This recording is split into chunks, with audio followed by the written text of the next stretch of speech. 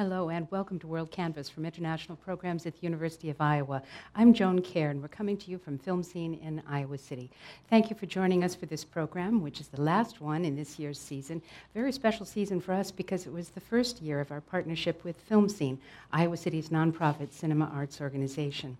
Our show tonight is called Reel to Reel, and our guests will be focused on film and its unique ability to open our eyes to unknown cultures, expanded worldviews, and deeply personal adventures. We'll hear about some of those adventures throughout the program. Joining me to talk about the power of film as an art form and international cinema in particular are Andy Brody, curator of films at Film Scene. Welcome, Andy. Thank you. Mm-hmm. And Leah Vonderheide, curator of Horizons Film Series at the Bijou. Hi. Welcome, Leah. Thank you. And at the far end, we have Joe Tiefenthaler, the executive director of Film Scene. Thanks, Joe. Thanks, Joe. Mm-hmm. So I'm going to start with you, Andy, and just ask you to tell us, why is this your passion? What is it that makes film such a very special medium? Well, I think for me, personally speaking, I had written my op-ed piece about cinema being a window to the world, and I know that was true for me as someone who grew up without an opportunity to do a lot of traveling, excuse me, or visiting other places. Film really did open up a new world to me, internationally and at home, but specifically foreign cinema and world film. And so as I sort of discovered that in my late teens and then decided to come back to school after my first career in journalism to study film more in depth, it was really because of that passion and the screen itself being literally a window to the world. Yeah. So that was, for me personally, a very transformative, powerful medium.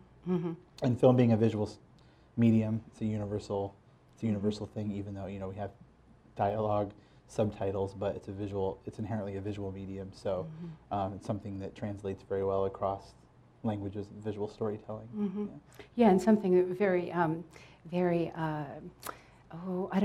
sort of a subtle way that a film can kind of creep its way into your subconscious or into your understanding of a place or understanding of your own feelings, and just sort of shock you. Even when the film isn't itself particularly shocking, you can find yourself reflecting on things that come to you from powerful films and even films that are maybe just maybe funny or an experience of some kind. Yeah, for sure. I mean, it has that transformative and transporting capability. You come into a theater, if we come to a cinema, sit in a dark room, turn off the lights, and then we're transported to these other places. Which is what I love about the cinema experience, differently than maybe some other art forms. I mean, some art forms you do go to a specific venue for dance or live music, but with film, going to the cinema and having the lights come down and being transported, it's a very specific, unique experience. Well, we talked a little bit before the program about that time when you and Andrew Sherburne were sort of thinking to yourselves, we should mention who Andrew is, but you were thinking, gosh, it would be nice if there were an independent cinema here in the community, and now you and others have made this happen. Tell us about that process. Yeah, well, so you mentioned Andrew Sherburne, who is, Andrew and I co-founded Film Scene in 2011 as the nonprofit org, and it's really grown a great deal since then and evolved in many ways. But we co-founded the organization in 2011 after Iowa City had lost its last dedicated downtown cinema, full-time cinema, around 2006, 2007. And we both lived here. We were both film lovers. We had both made films and had seen these venues and the importance of these venues in other communities, and just felt very strongly that Iowa City, a place that had homes for other arts like literature and music and dance, needed a dedicated space for film that was here year-round, that was downtown in the heart of our community where the other arts organizations and venues tend to be. And so we co-founded Film Scene with the mission of opening a dedicated cinema space, which the Scene One is our first step in that process, and it's been about a year and a half now. So yeah, and the success. Both you and Joe can answer this one. You've had sort of surprising success, wouldn't you say, in these last couple of years? Yeah, I would. I think I might kick it over to Joe just so I don't do all the talking. But no, yeah. So and Joe can take that one. But yeah. No, I mean I think the community has really come out in this year and a half since the doors were open. When you look at more than 30,000 people coming through into our single screen, that says a lot about what the community wanted and what Film Scene was there to give. I think it's uniquely positioned, especially in a town like Iowa City with that university and town crossover, that you can really bring some powerful arts programming as a cultural center right into our downtown. And I think the community responded, and relationships like the one that sort of we're here celebrating today with the Bijou all comes out of that energy and that love of just engaging the arts. Well, you gave us a nice intro there to Leah, because Leah, you're representing the Bijou, which is a student org at the university, and Andy, I know, had a prior life where he was very much involved with the Bijou. Tell us about the Bijou itself, how you operate, how many films you're responsible for bringing to the screen each year, and then about this partnership. Yeah, so Bijou is a student organization that's been around since 1972, so it has a very long history, and Andy was a part of that history as well. And in 2013, the students decided to build a partnership with Film Scene, and it's a really unique partnership. Bijou students do a lot of film pitches to Andy in terms of new releases, but we also curate 4 series on our own, and the Horizon series is one of those. We've brought in 40 films this past academic year to this space, and those are free for UI students, which is really special and important to us that we're able to provide that kind of service in a really beautiful downtown cinema. So yeah. Yeah, so let's talk about this Horizons Passport series, because this sort of began at the start of this second semester of this academic year, and we in international programs were excited about these international films and the opportunity for a student to at some point choose a study abroad experience, and you can tell us about the competition for a scholarship toward study abroad opportunity. But first of all, let's just talk about the film series, why you thought it was important to have a series that focused on international film from many locations.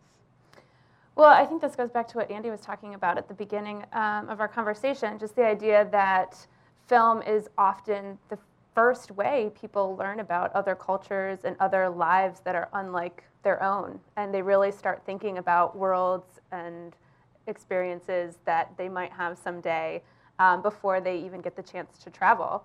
That was also my experience. I didn't travel when I was younger, but I saw a lot of films, and now I love movies and traveling.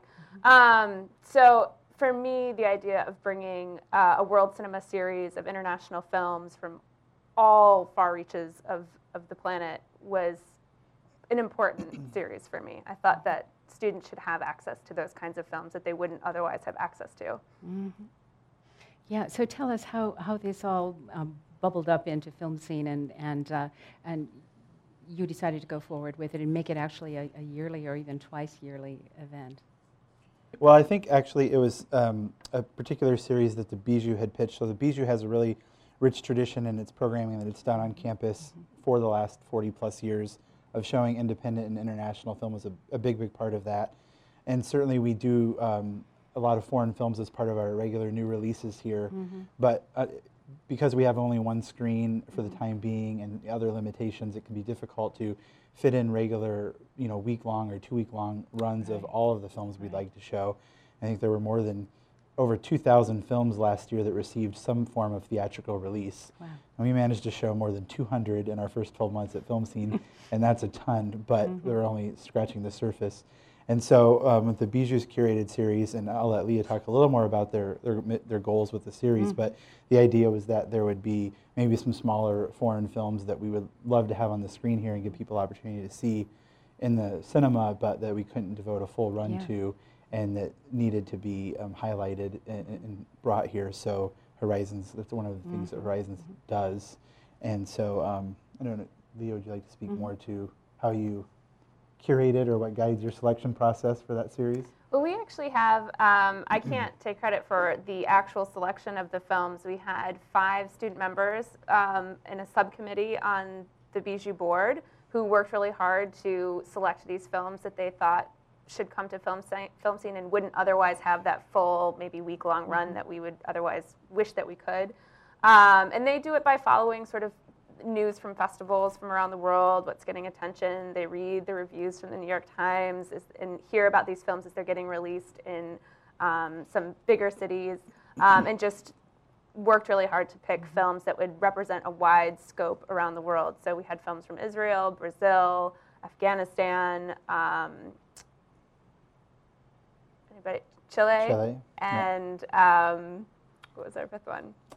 India. India. So they really wanted to have a wide scope in picking the films this semester. And then we started collaborating with Film Scene in terms of thinking about it as a full coherent series, and started developing this passport idea that students who came to all 5 films would have a passport that we created for them, and that they would get a stamp on their passport each time they came to a film, and then have an opportunity to study abroad at the end of watching all 5 of these films from all over the world. Yeah. What kind of feedback did you get from the students who saw these films? Really positive feedback. We had 12 students who managed to do all 5 films and get their passport completed. But we had, at each screening, we had fairly large full audiences at each screening, and just a lot of positive reactions to the types of films that we were bringing in that otherwise they would never have been exposed to. Yeah. Could you tell us about a couple of the films? What kinds of subjects were they? Were they narratives about individual people? Were they documentaries, a mix? Yeah, so Zero Motivation was an Israeli film, and it was about women who are in the Israeli army and what that experience is like for them on base. Watching that film, I thought, I have no idea what that would be like. The Boy in the World was a Brazilian film, and it dealt with a young boy who was growing up and realizing the realities of income inequality in Brazil, and sort of having to struggle with that within the microcosm of his own family, and how that affected him on a personal level. So those are a couple of films that had a big impact, at least on me. Well, I know that very often here at Film Scene you have a moderated discussion, either preceding or following films. Did you do some of that during this Passport series? We did a little bit of that. We would sometimes have professors come in and at least give some context for what people were about to see, if they weren't familiar with that part of the world, or sort of just give them a little bit of information so they were in a mindset that would allow them into the psychology of the characters that much more quickly. Would you say that these are mostly, were these students from the broad spectrum? I mean, they weren't just cinema students who were coming to these films. You were able to get the word out to the university at large to Yeah, these were students from far and wide that came in, yeah.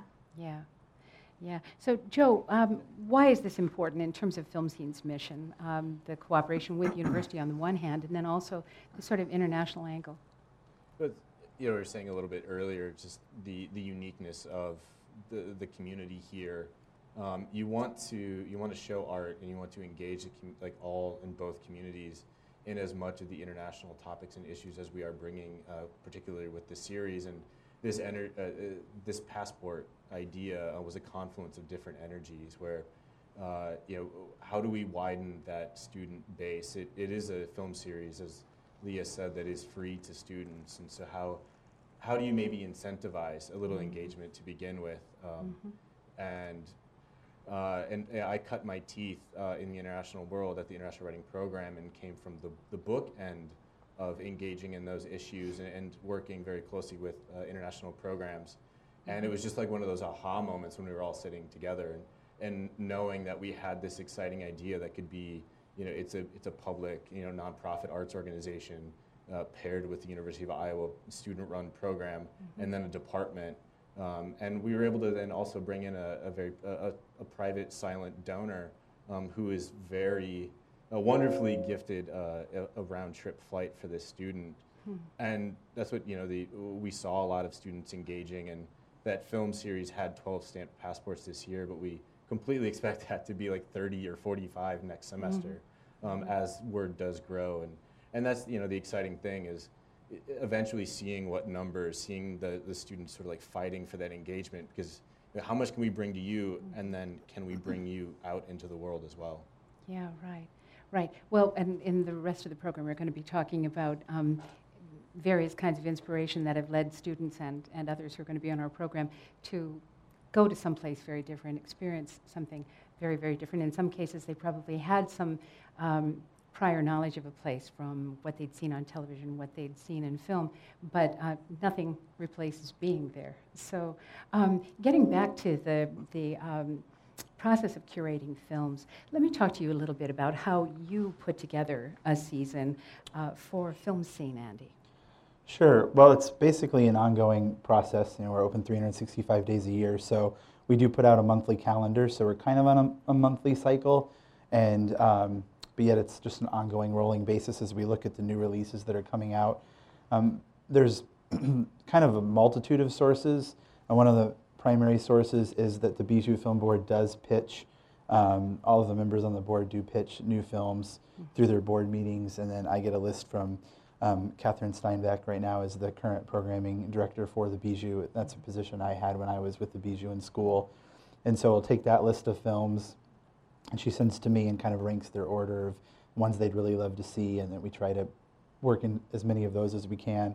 And then I see things at festivals I attend, so I go to quite a few film festivals, and then we'll see things maybe up to a year before they actually make it to Film Scene. And then we also get, of course, feedback from our patrons pretty much every day, which is good, either when they're here in person or they send an email. I mean, we also get notes saying, thank you so much for bringing this film I didn't know about, but more commonly we're saying, this is a film I do know about that I really want to see, and will you please bring it? And we try to do as much as we can that way. So it's my job to work with the distributors and bring as many of those films as we can. You know, given our single screen limitation, it's a smaller market, but bring as many of those films as we can, as timely as we can, to Iowa City.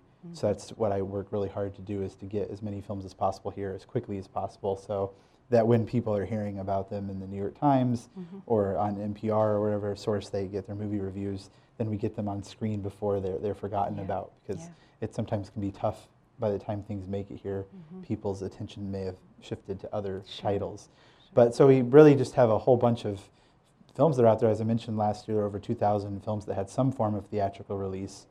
And we did about 80 new releases. And then, as Catherine mentioned, she said over 40 films. We also have a late night program, weekly Wednesday night Grindhouse series, a family and children's series called The Picture Show.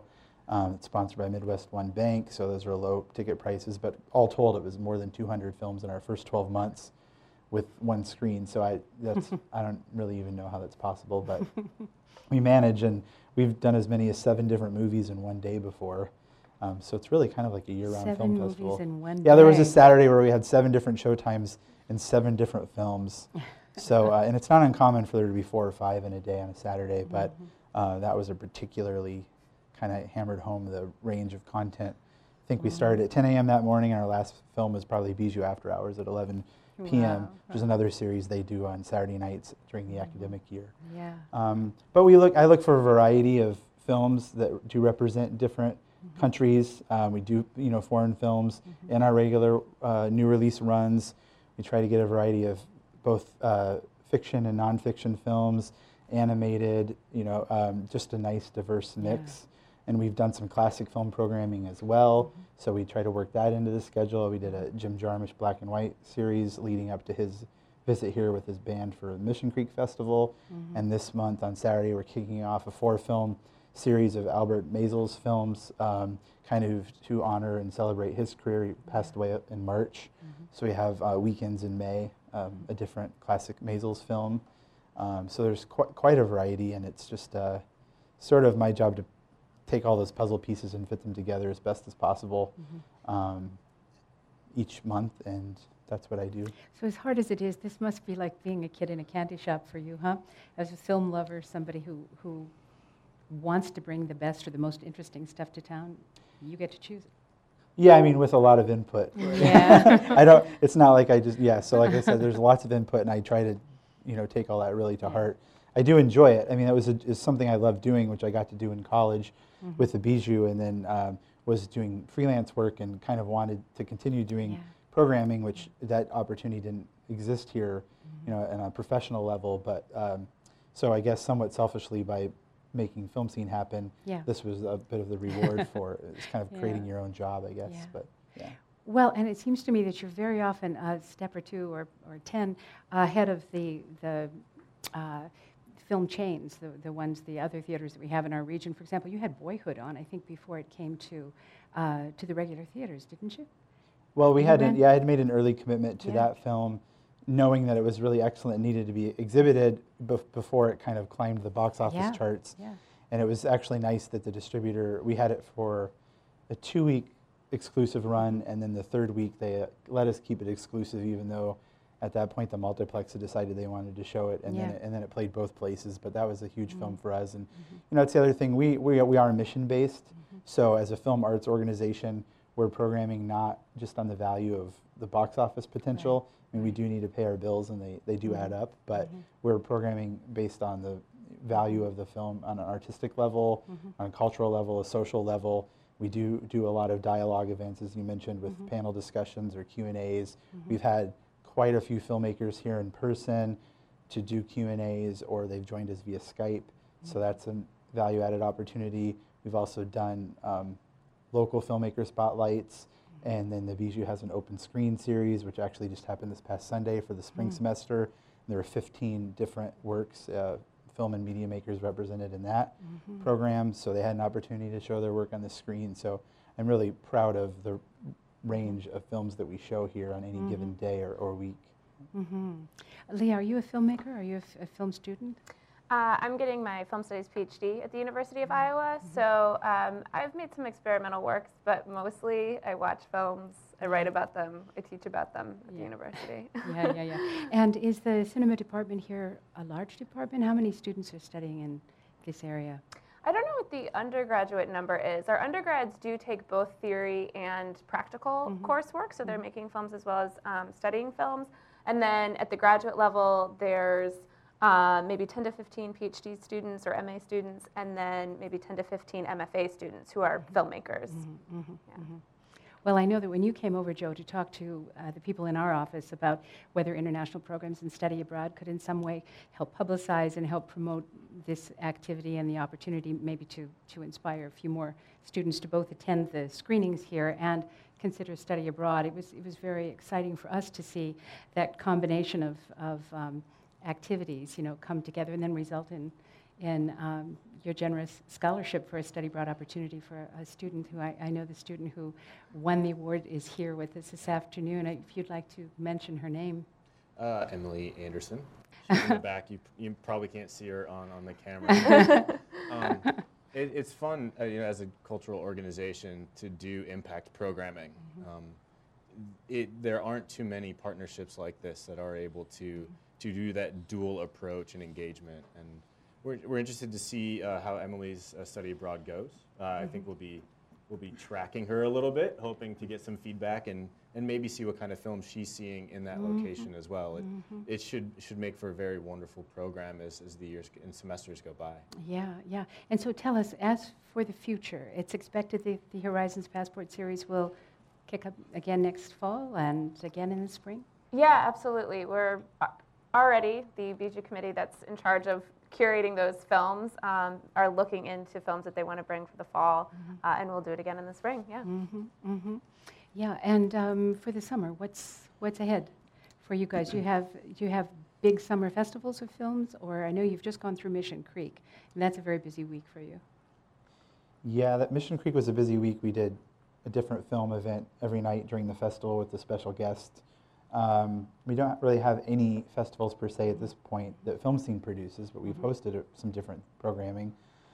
So really, the Maisel series in May, regular run of new releases. Summer gives us a little bit of breathing room, and then might look for some of those bigger releases like Boyhood. That was last August, where we're able to kind of keep that on screen a little bit longer as we head into the fall, and then kind of the fall picks back up award season, and where you see some of those kind of prestige pictures that lead up to the Oscar race. So that's an interesting time. But last summer was actually quite busy for us, just thinking back. Like, those were some of our busiest months. So it's kind of strange how that works. But yeah. Well, we also, we have one of the more sub-unique spaces as well. We have a rooftop that maybe not a whole lot of people have been up on, but we do a rooftop series there. Now, that we were hoping to open that up this week, but the clouds are not cooperating. So hopefully sometime next week, and we'll be getting that series going. And it's really nice to just be outside in downtown Iowa City, underneath the stars, watching some classic films. Yeah. So that'll be 10 nights, Sundays, June through like September. Actually, probably the end of this month we'll start with that. And those are usually kind of some more mainstream fun movies, you know, less independent, but classics in their own right. So we did Wet Hot American Summer last May. I think we'll open with that again, and we closed with Fargo last fall and had Hot Chocolate and things like that. So we'll probably do that again. And then we're kicking around some ideas. It'll be a fun lineup. Great. Well, gosh, I want to say thank you all for being here to talk a little bit about film and about this Horizons Passport series and the wonderful opportunity one of the UI students has just received. So I'd like to thank Andy Brody, Leah Vanderheide, and Joe Tiefenthaler for being with us in this first part of the program. To all of you watching this program, we have 2 more parts to this series called Reel to Reel, and we'll be meeting 2 people in this next segment who have taken study abroad to locations they were curious about, interested in, and they'll share some of their reactions. And then in part 3, we have a section called Hollywood, Bollywood, Reality, or Fiction. And we have 3 guests in that segment I think you'll enjoy very much. So thank you for joining us for this afternoon's WorldCanvass program. You can find these shows on YouTube, iTunes, UITV, and the International Programs website, international.uiowa.edu. And you can learn more about Film Scene at icfilmscene.org. For International Programs, I'm Joan Kerr. Thanks very much and good night. Hello and welcome to WorldCanvass from International Programs at the University of Iowa. I'm Joan Kerr and we're coming to you from Film Scene in downtown Iowa City. This is part 2 of our 3-part series, Reel to Reel, and I'm glad you can join us. Before we get started, I'd like to remind you that you're invited to come to these live programs if you're in town, or you can catch them later on UITV, YouTube, iTunes, and the International Programs website, which is international.uiowa.edu. Information about upcoming shows and links to archived programs can also be found at that website. And to learn more about Film Scene, go to icfilmscene.org. This segment of WorldCanvass is called Taking the Leap, and it's all about personal stories of growth and discovery through study and teaching abroad. And with me are 3 special guests. Just next to me is Aubrey Compton, University of Iowa Study Abroad Advisor in International Programs, colleague of mine. Thank you, Aubrey. And next to her is Caitlin Cavan, University of Iowa student, also an outreach assistant in the in international programs. And so happy to have you here, Caitlin. Thank you. Thank you. And at the far end, we have Emily Anderson, who is from Carroll, Iowa, who is a University of Iowa student who has just won study abroad scholarship through the Horizons Passport series that we talked about in the prior segment. So welcome, Emily. Thank you. Yeah, thank you for being here.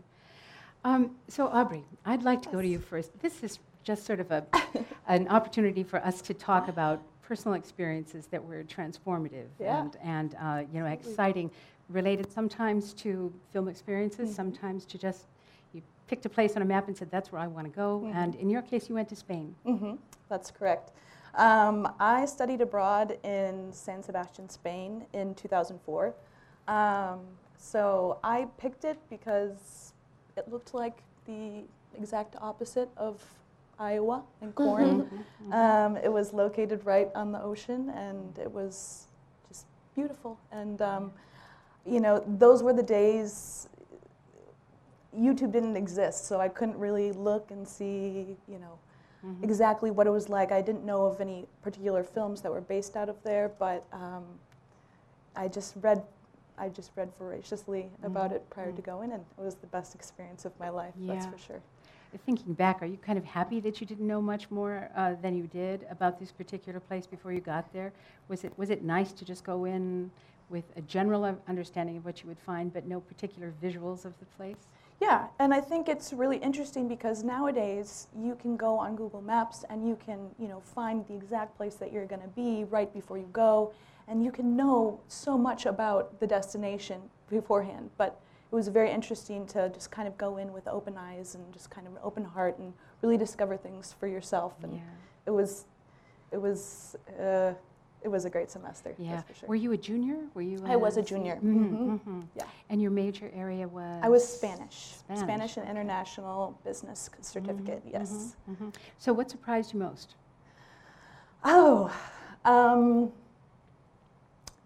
What surprised me most? I took many courses about Spanish culture and Spanish lit prior to going to Spain, so I had this idea in my head that Spaniards were very jovial and very welcoming and would hug you and kiss you and were very passionate, and I was very excited about that. I remember when I arrived, I noticed that people they didn't smile when they walked past you, which is something in Iowa you're taught to do. People, didn't say excuse me or sorry, and I took that as something, maybe, is this something are they being rude, or do they not like me? But I eventually found that once you actually get to know Spaniards, then all of that love and that passion comes out.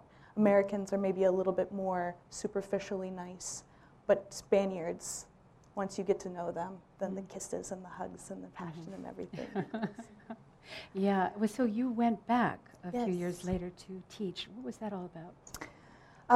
Well, when I studied abroad, I was determined to go back again, and I researched a lot, and I found a program through the Spanish Ministry of Education and Science. I was a teaching assistant in the south of Spain, so it was a significantly different experience than living in northern Spain. And I lived there for 2 years and just really immersed myself in the culture. And it was a totally different experience, but it was remarkable, and it. I wish I could go back. I'm sure I would. Yeah. Did you think sometimes when you were there during that 2-year period that you might just make your life there, or did you always think, no, I'll be living in the States, but I'm going to take this for all it's worth? There was a while where I thought that I would live there forever, and I know my parents were very upset about that. So once they found out that I was coming home, they were very excited. But I think I found the best of both worlds, because now I'm doing what I love and trying to help other people find amazing transformative experience abroad like I had. Yeah. And so for the students who speak to you now in the Study Abroad office, what areas do you consult on? I advise for Spain, which is the second most popular destination for study abroad students. And then I also advise for Portugal and Netherlands, which are very cool countries, but everybody wants to study in Spain. The bulk of my advising work is with Spain. So. Great. Well, we'll come back to you in a little while, but let me move down to you now, Caitlin Cavan. You are a junior now? Yep. Yeah, so you're a junior, and I know that you have a part-time job working in the Study Abroad office at the university, but you also spent, a full academic year in South Korea studying abroad. So tell us about that, and why did you choose South Korea? So I chose South Korea because of course, my biggest influence was media. I was really compelled to go to South Korea because of things like South Korean movies, music, and that really garnered my initial interest in the country. And then from there, I kind of spiraled into learning about the culture, and then taking my first step into the Study Abroad office, and just really taking a leap into a different world, because I was born and raised in Iowa, and going to South Korea was my first time going abroad. And so, like Aubrey said, it's one of the best things that I could have done so far in my life. So I would definitely recommend it for everyone else who's considering it. Yeah. So was there a little bit of trepidation when you were thinking about South Korea? Had you studied the language before you left, or did you worry that you might not be able to be understood? So my Korean was very, very beginner level. So I wasn't too afraid of that. I felt really confident going into it, but of course, I kind of, when I first went there, I did run into some language barriers, but one of the benefits of being in a country where English isn't the major language is you really immerse yourself in that language and you learn it really quickly. So I think the biggest obstacles I had to cross were my parents not wanting me to leave the States. Did they visit while you were there, or is that generally not encouraged when someone's studying abroad? Is there encouragement, or maybe you don't enter into that discussion at all with It's parents? neither encouragement nor discouragement. The parents can surely visit their students, but just as long as it doesn't affect their academic time. Yeah. And so what was the academic experience like you would have been a sophomore at the time when you were there, and what courses were you taking? Were they all taught in English? No, so I enrolled in intensive language courses to the point where by the time it was second semester, I was able to enroll in classes with native Korean students. Wow. And that was a whole different monster to conquer because even though there were some portions taught in English, majority was taught in Korean, and also just the teaching style was very different. It's more lecture-based. You take your notes, you go home, study for the test, and then you do it all over again. Wow, yeah. Huh. So did you quickly make friends? I mean, what was the experience like? You landed in this country where you don't presumably know anybody. Were you in a program with a number of other American students from different universities, or were you really kind of the only American student in your courses? So I did a really unique study abroad experience where I went by myself. I directly enrolled in a university. And so I was only American, Wow. and which was really weird because I thought that there would be more American students there, but it was a good thing because it allowed me to meet people from all over the world, and I wasn't just stuck with people from Iowa and people from all over the U.S., but I got to make global friendships, and I think that was the biggest, best unexpected surprise to me while I was abroad. Did you feel that you were really having to struggle a lot more in your coursework that first semester than you would here in English-speaking classrooms? Or did you just kind of knuckle down and do it? So, of course, being in country, South Korea, I was in the capital city, and Seoul just never sleeps. So I was very tempted to, just not study, maybe just explore. But in South Korea, education is very highly valued. And I just saw my classmates studying really, really hard, and that motivated me to, hey, I need to buckle down and also know that I'm here to study and also to have fun. But the other students really motivated me. Yeah, wow, that's great. So would you do study abroad again? Yeah. You You would wouldn't do even have it, to ask yeah, me yeah. a second time. I'll say yeah. Yeah. And would you choose a place that was equally foreign to you, or something that seemed a little closer to a U.S. experience? Probably something more foreign. Something that I've learned while being abroad is that you're more capable of doing things than you think. So I would take a leap into the unknown because once you're there, you learn more about yourself.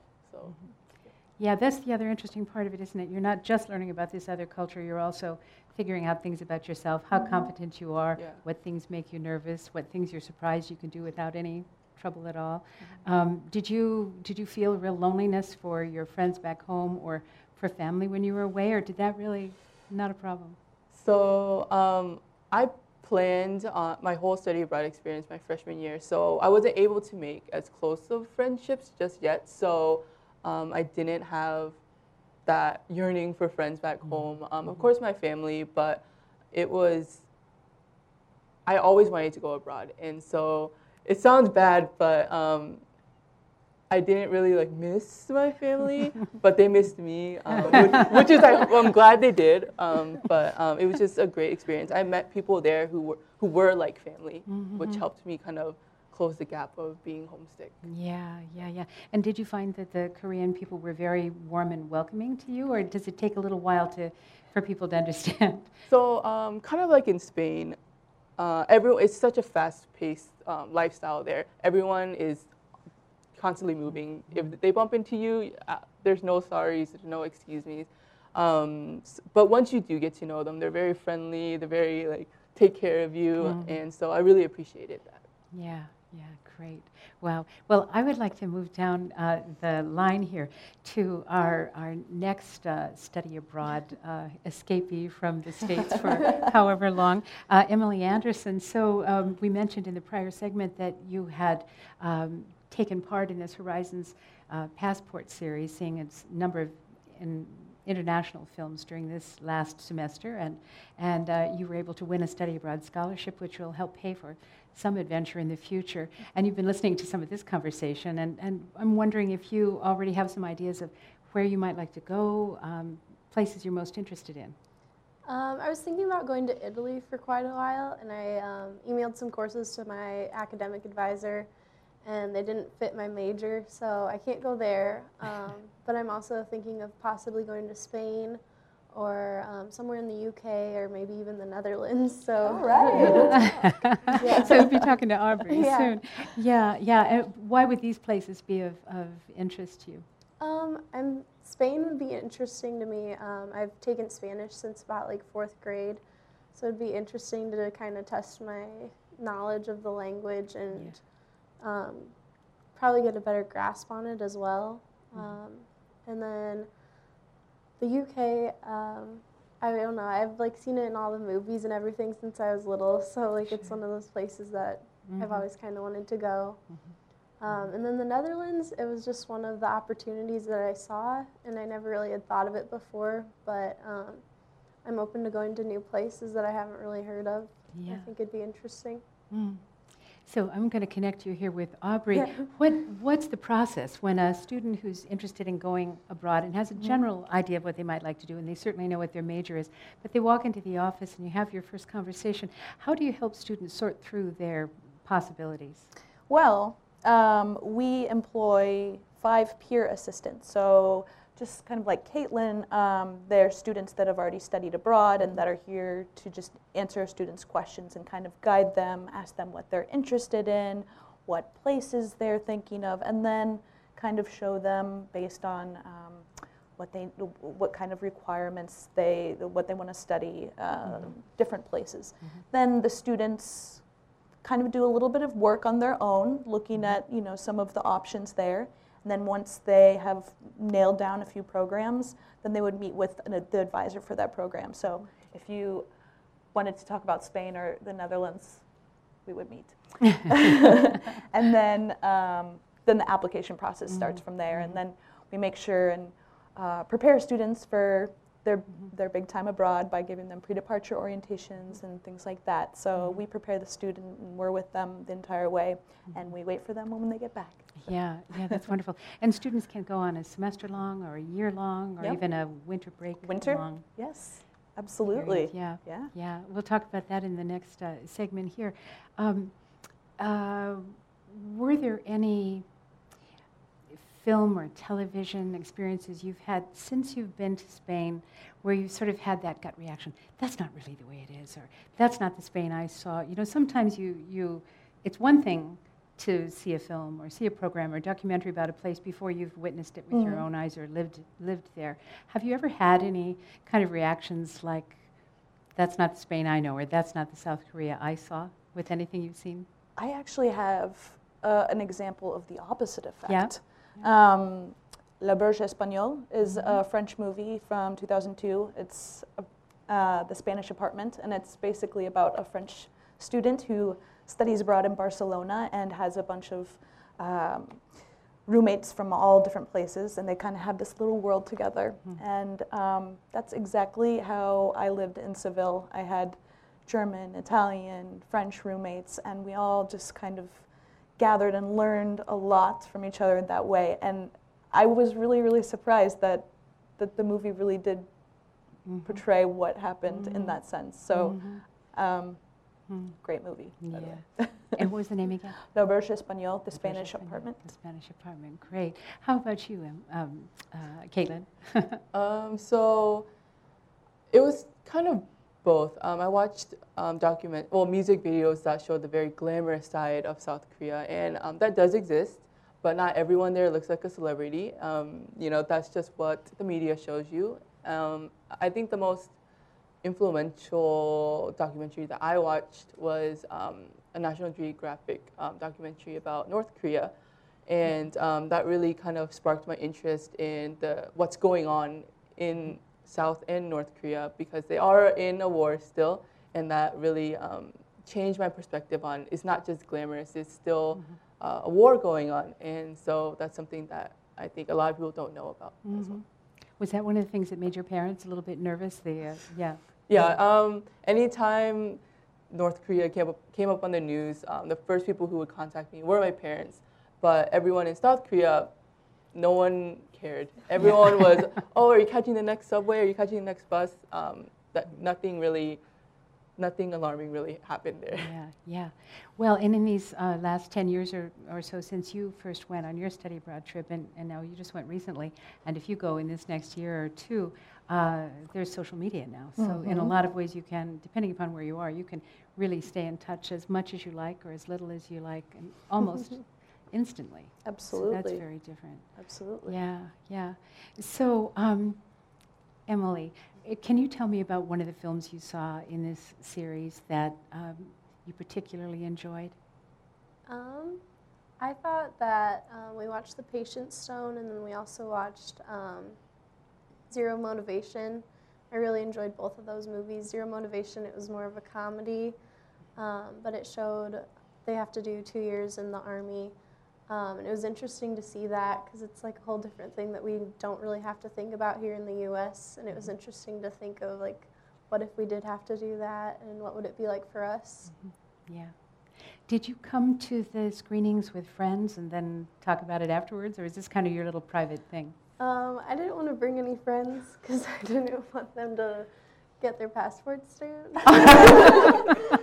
No competition. Yeah. Yeah. I didn't tell, definitely the first one I didn't tell anyone, but later on I started telling my friends, and I definitely think next semester too I'll be coming back and I'll bring people with me. Yeah.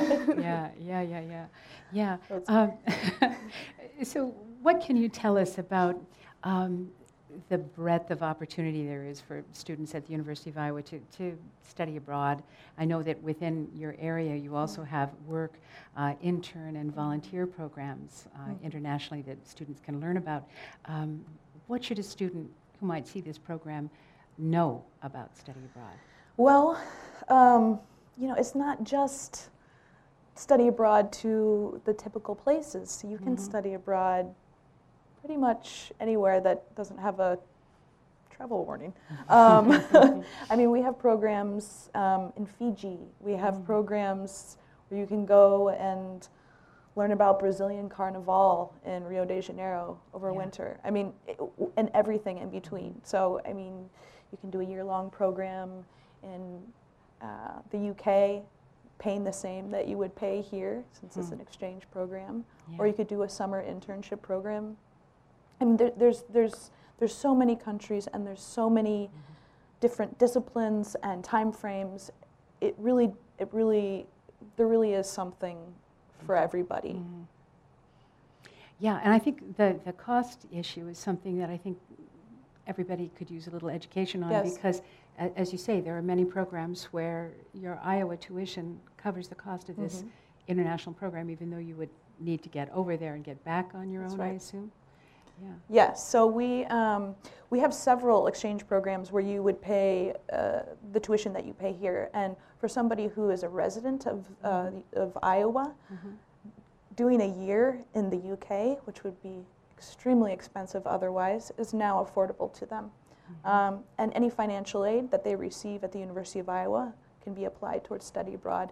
In addition, we have many study abroad awards and grants and external ones that we can show students. So there are many opportunities to take down the cost and make it a worthwhile experience. So. Well, and there's something that some people may not yet be aware of, but for all freshmen coming in as early as this summer and going forward, Iowa students who come to the University of Iowa, they all automatically qualify for a $1,000 scholarship toward a study abroad experience. So, that's another incentive and a good thing. So you would totally recommend this for any of your friends? Definitely, yeah. Yeah. I missed the scholarship opportunity, but I would still recommend it. Yeah, oh, you're very good. Well, gosh, I want to say thank you so much. I wish you all the luck in the world, Emily, with your scholarship and choosing the right place to go. I know you'll enjoy it. And thanks for being here. And thank you, Caitlin. I really appreciate it. And thank you, Aubrey, for being here. So my guests in this segment were Aubrey Compton and Caitlin Cavan and Emily Anderson. And this is WorldCanvass, the second segment of a program called Reel to Reel. If you'd like to check out any of the WorldCanvass programming, it's available on YouTube, iTunes, UITV, and International Programs website, which is international.uiowa.edu. And you can check out Film Scene at icfilmscene.org. I'm Joan Kerr. Thanks very much for joining us this afternoon, and we'll see you next time. Good night. Hello, and welcome to WorldCanvass from International Programs at the University of Iowa. I'm Joan Kerr. We're coming to you from Film Scene in downtown Iowa City, and we're happy to have you join us for part 3 of this series on cinema and the international experience. We'll be talking about cinema's power to evoke images of unknown places, to subtly or perhaps not so subtly provoke or challenge our preconceptions, and perhaps lure us into more personal relationships with cultures that are not our own. Before I start, I'd like to invite you to join us for these live programs if you're in Iowa City and you have a chance. Otherwise, you can catch them on YouTube, UITV, or iTunes, also on the International Programs website. Our guests for this segment, called Hollywood, Bollywood, Reality or Fiction, are Rajiv Ranjan, University of Iowa graduate student, originally from India. Yes. Hi, Rajiv. Thank you. Thank you And for inviting me. next to Rajiv is Jerry Anthony. Hi, Jerry. Jerry is an associate professor in the University of Iowa Department of Urban and Regional Planning. And Eric Paul is at the far end. Hi, Eric. Thanks for having me. Oh, yeah, thanks for being here. He's a University of Iowa student, and both Jerry and Eric have experience studying and teaching in India during a program called the India Winterim. And Rajiv is originally from India, and he has the experience of living here in the United States for the last few years. So I think that contrasting these expectations and experiences could be very interesting. So we've been talking, of course, about how film can sometimes introduce us to places and Yes. help us set our expectations of a landscape or of a culture or whatever. And Rajiv, you were on a program, a WorldCanvass show, gosh, must be 4 or 5 years ago now. Yeah, 2011. Yes, when- 10-11. And you had just arrived shortly before to be a foreign language teaching assistant. Yes, Fulbright. Fulbright. And so you told us at that time what your early impressions were of the United States. And maybe I can even ask you to recount a few of those. But now, of course, you've lived here for many years. So how has your experience changed any expectations you had? Well, let me start with saying that understanding a culture is not just 5 or 6 or 10 years. It's a lifetime, goal to understand some foreign culture from within. However, outside perspective that I have for this country or the culture that we are talking about, it's definitely have improved. I am more culturally appropriate than being culturally alien. Certain stereotypes that the Hollywood or Bollywood or any popular mass communication media creates is because we're talking about film as a window to the culture. It's just the window, it's not the whole story, it's just the window, and the motivation of making film is not to educate or it's authentic material for the target audience in a target language and culture. So it's definitely when we as a viewer watching some foreign movies, we are not able to understand the underscore statement or pragmatics of the movie, and there are two possibilities. Either we are not at that age where we understand the pragmatics of the foreign culture, or we cross the age where we are not ready to understand the pragmatics of the foreign culture, and we are very much happy with our own culture and we are not ready to explore. So with that statement, I'm lucky to be here when I was 25 and I'm turning 30 very soon. So that was the age where I'm ready to understand the world, and I've seen half of the world from East, and now I was here in 2010-11 to see the world from the West, and I found the world is different. So giving you certain examples that I always thought that in America everybody wears this tie and jacket, and everybody's FBI cops if you're not wearing tie or jacket.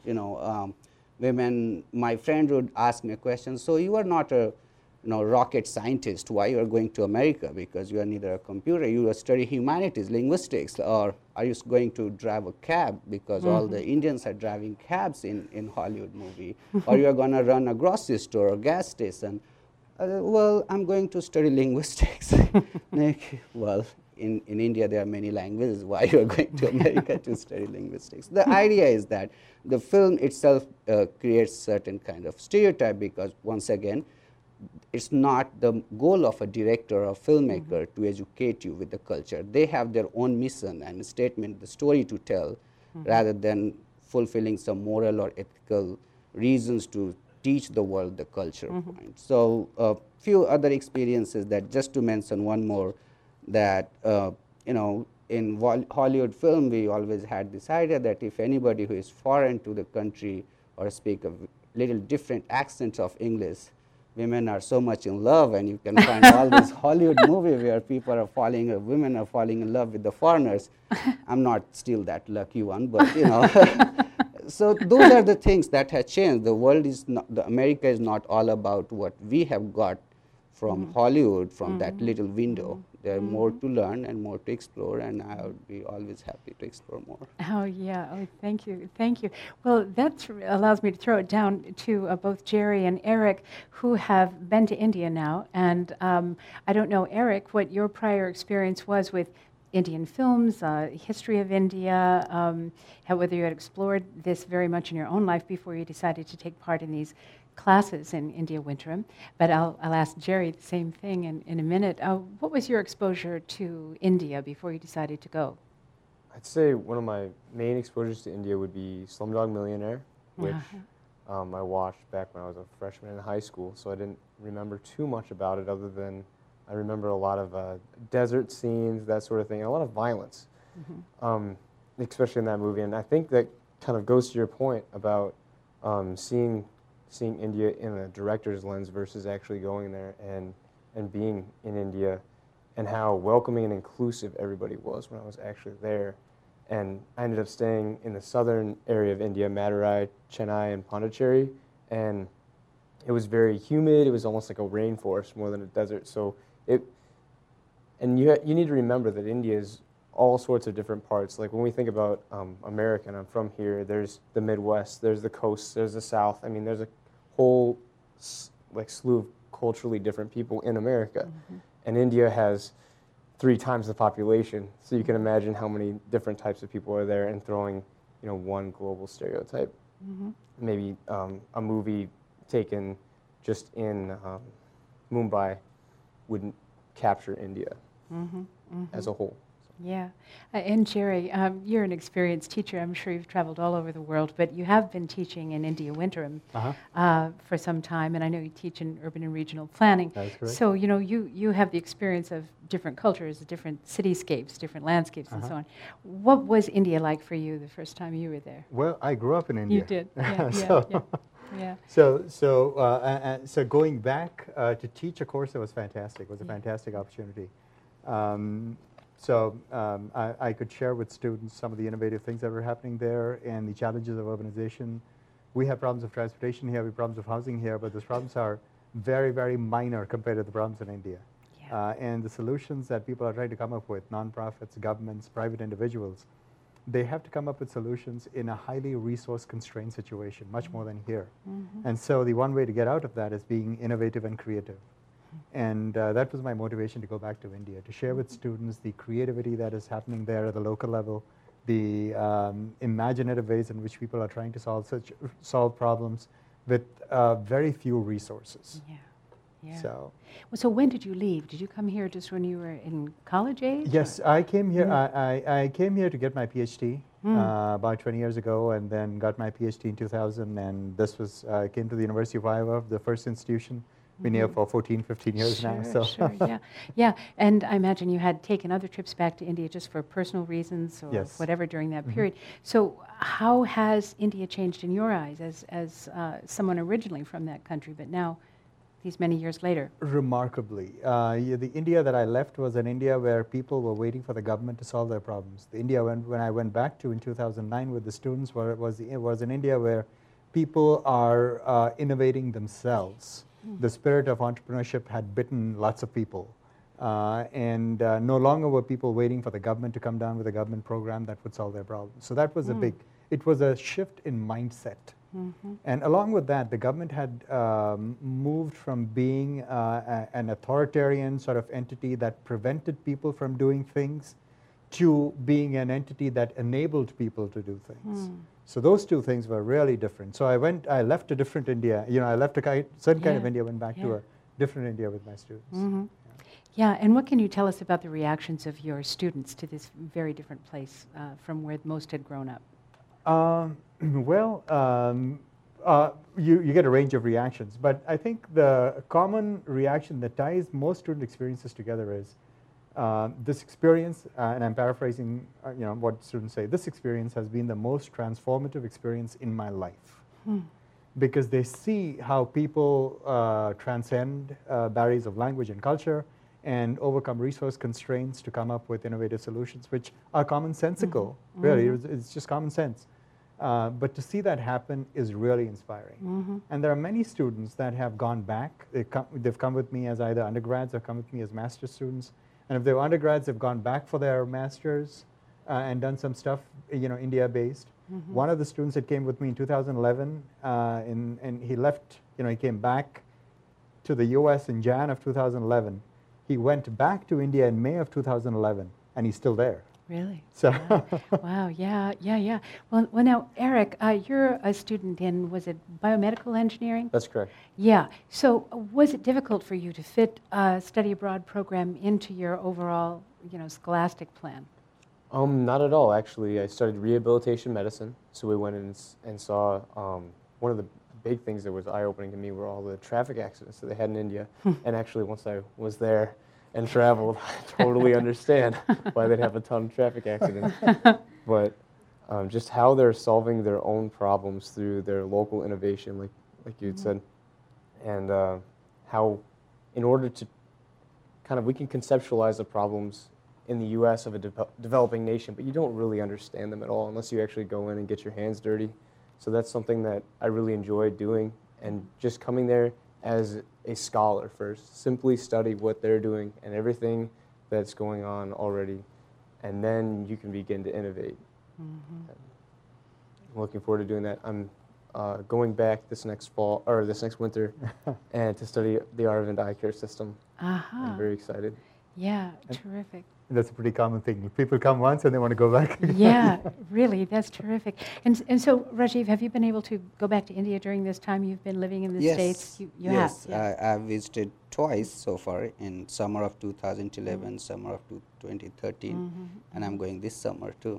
Yeah, good. Well, when I first learned about your surprise at becoming a Fulbright Scholar and coming to the United States, you mentioned an experience, I don't know if it was in New York or Washington, D.C., but you were having your orientation and you were told where you would be going. Yes. Recount that story for us. Well, so coming to Iowa was fascinating to me because, till May, or I would say June to 2010, I had no idea I would ever go to this wonderful country called the United States of America. And 2010 August, I'm here. And New York, we had Fulbright orientation at Columbia University, and people would ask me that, where are you going? What's your host institution? And I said, well, University of Iowa, and it is in Iowa City. And I go, where is that Iowa City in the United States of America? Well, so I really thought that where on earth I'm going, However, I mentioned that time too that I remember one of the professor here, and who is now, I'm very happy to have her as my co-advisor of my PhD dissertation work. So I knew her, and I know that wherever I'll be near that person to work on my research and stuff. So. Yeah. And you didn't know much about our landscape, much about our weather. No, not about the winter. And the winter is very different here from your winter. Yeah, you remember I mentioned after that winter that, Iowa is cold, but Iowans are so warm, so I would survive. And I did survive. This is my 5th year.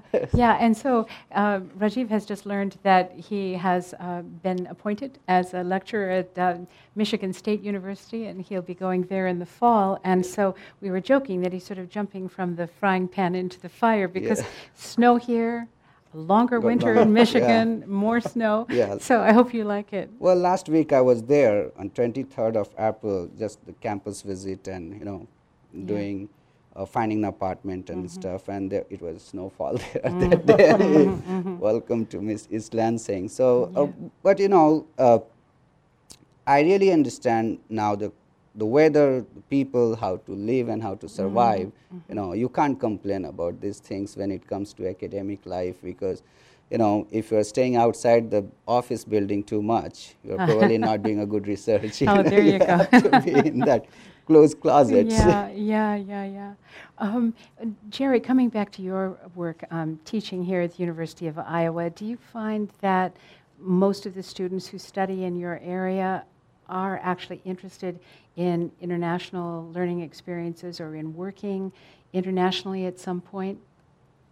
Yes and no. I think there is a group of people who are interested in what's happening in around the world.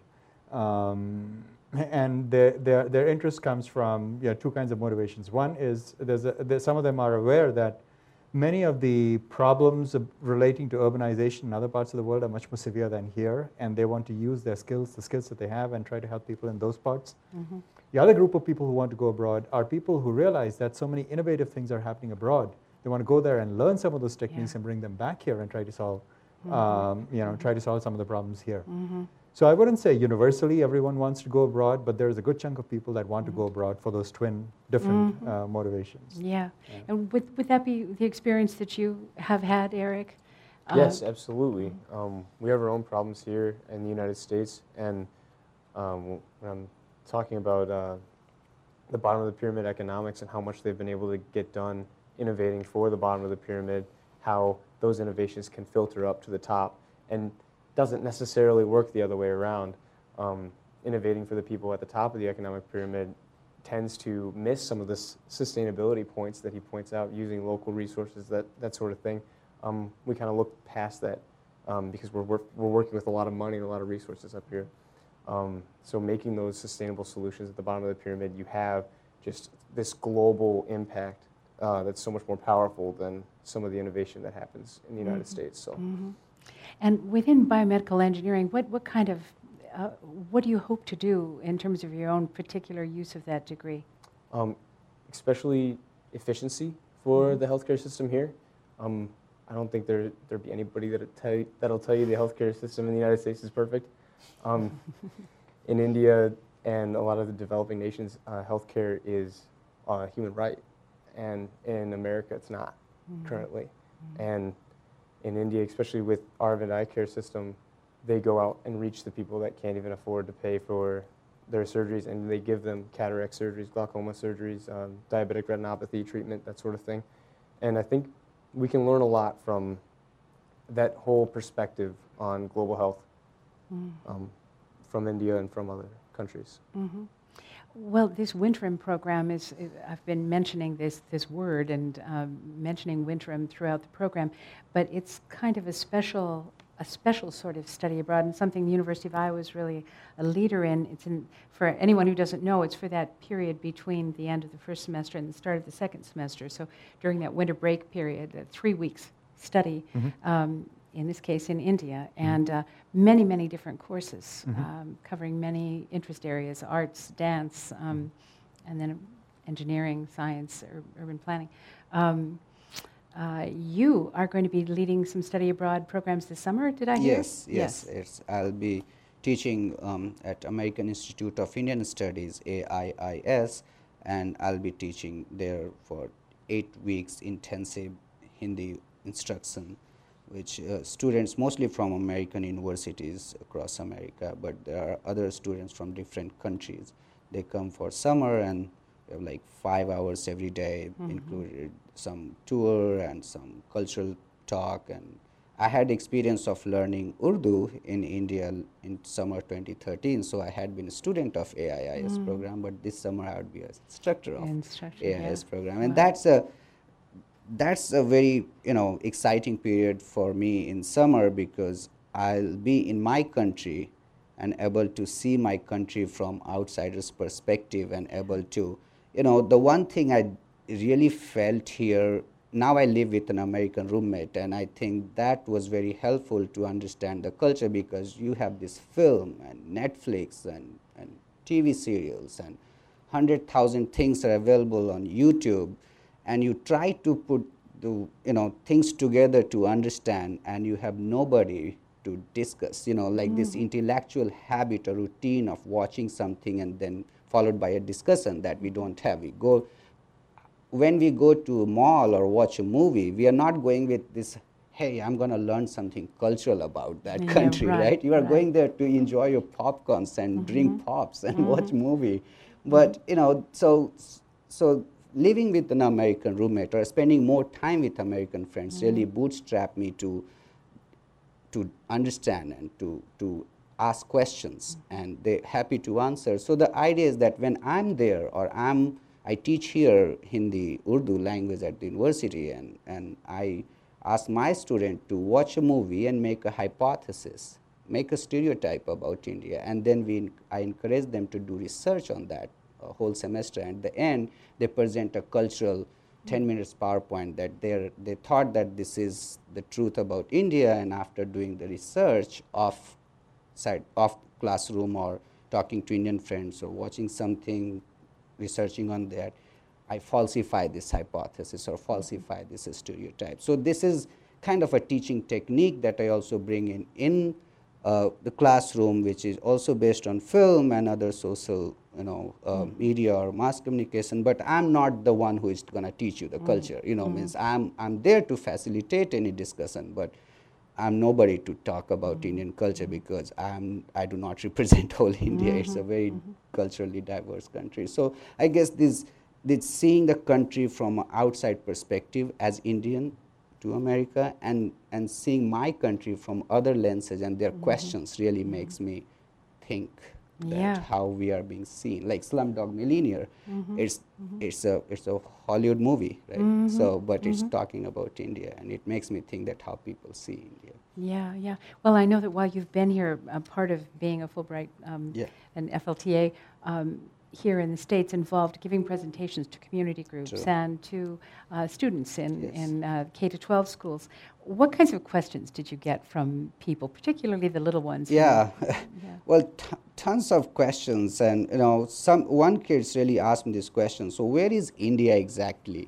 So you can understand that they have to see in the world where is this world canvas, where is that tiny country is compared to America. But the other kinds of questions that they have been studying about religion. What religion do you follow? Do you have churches in India? What kind of festival do you celebrate? Or why do you throw colors on each other on Holi? What's the relevance of that? If they have been exposed to some of the festival.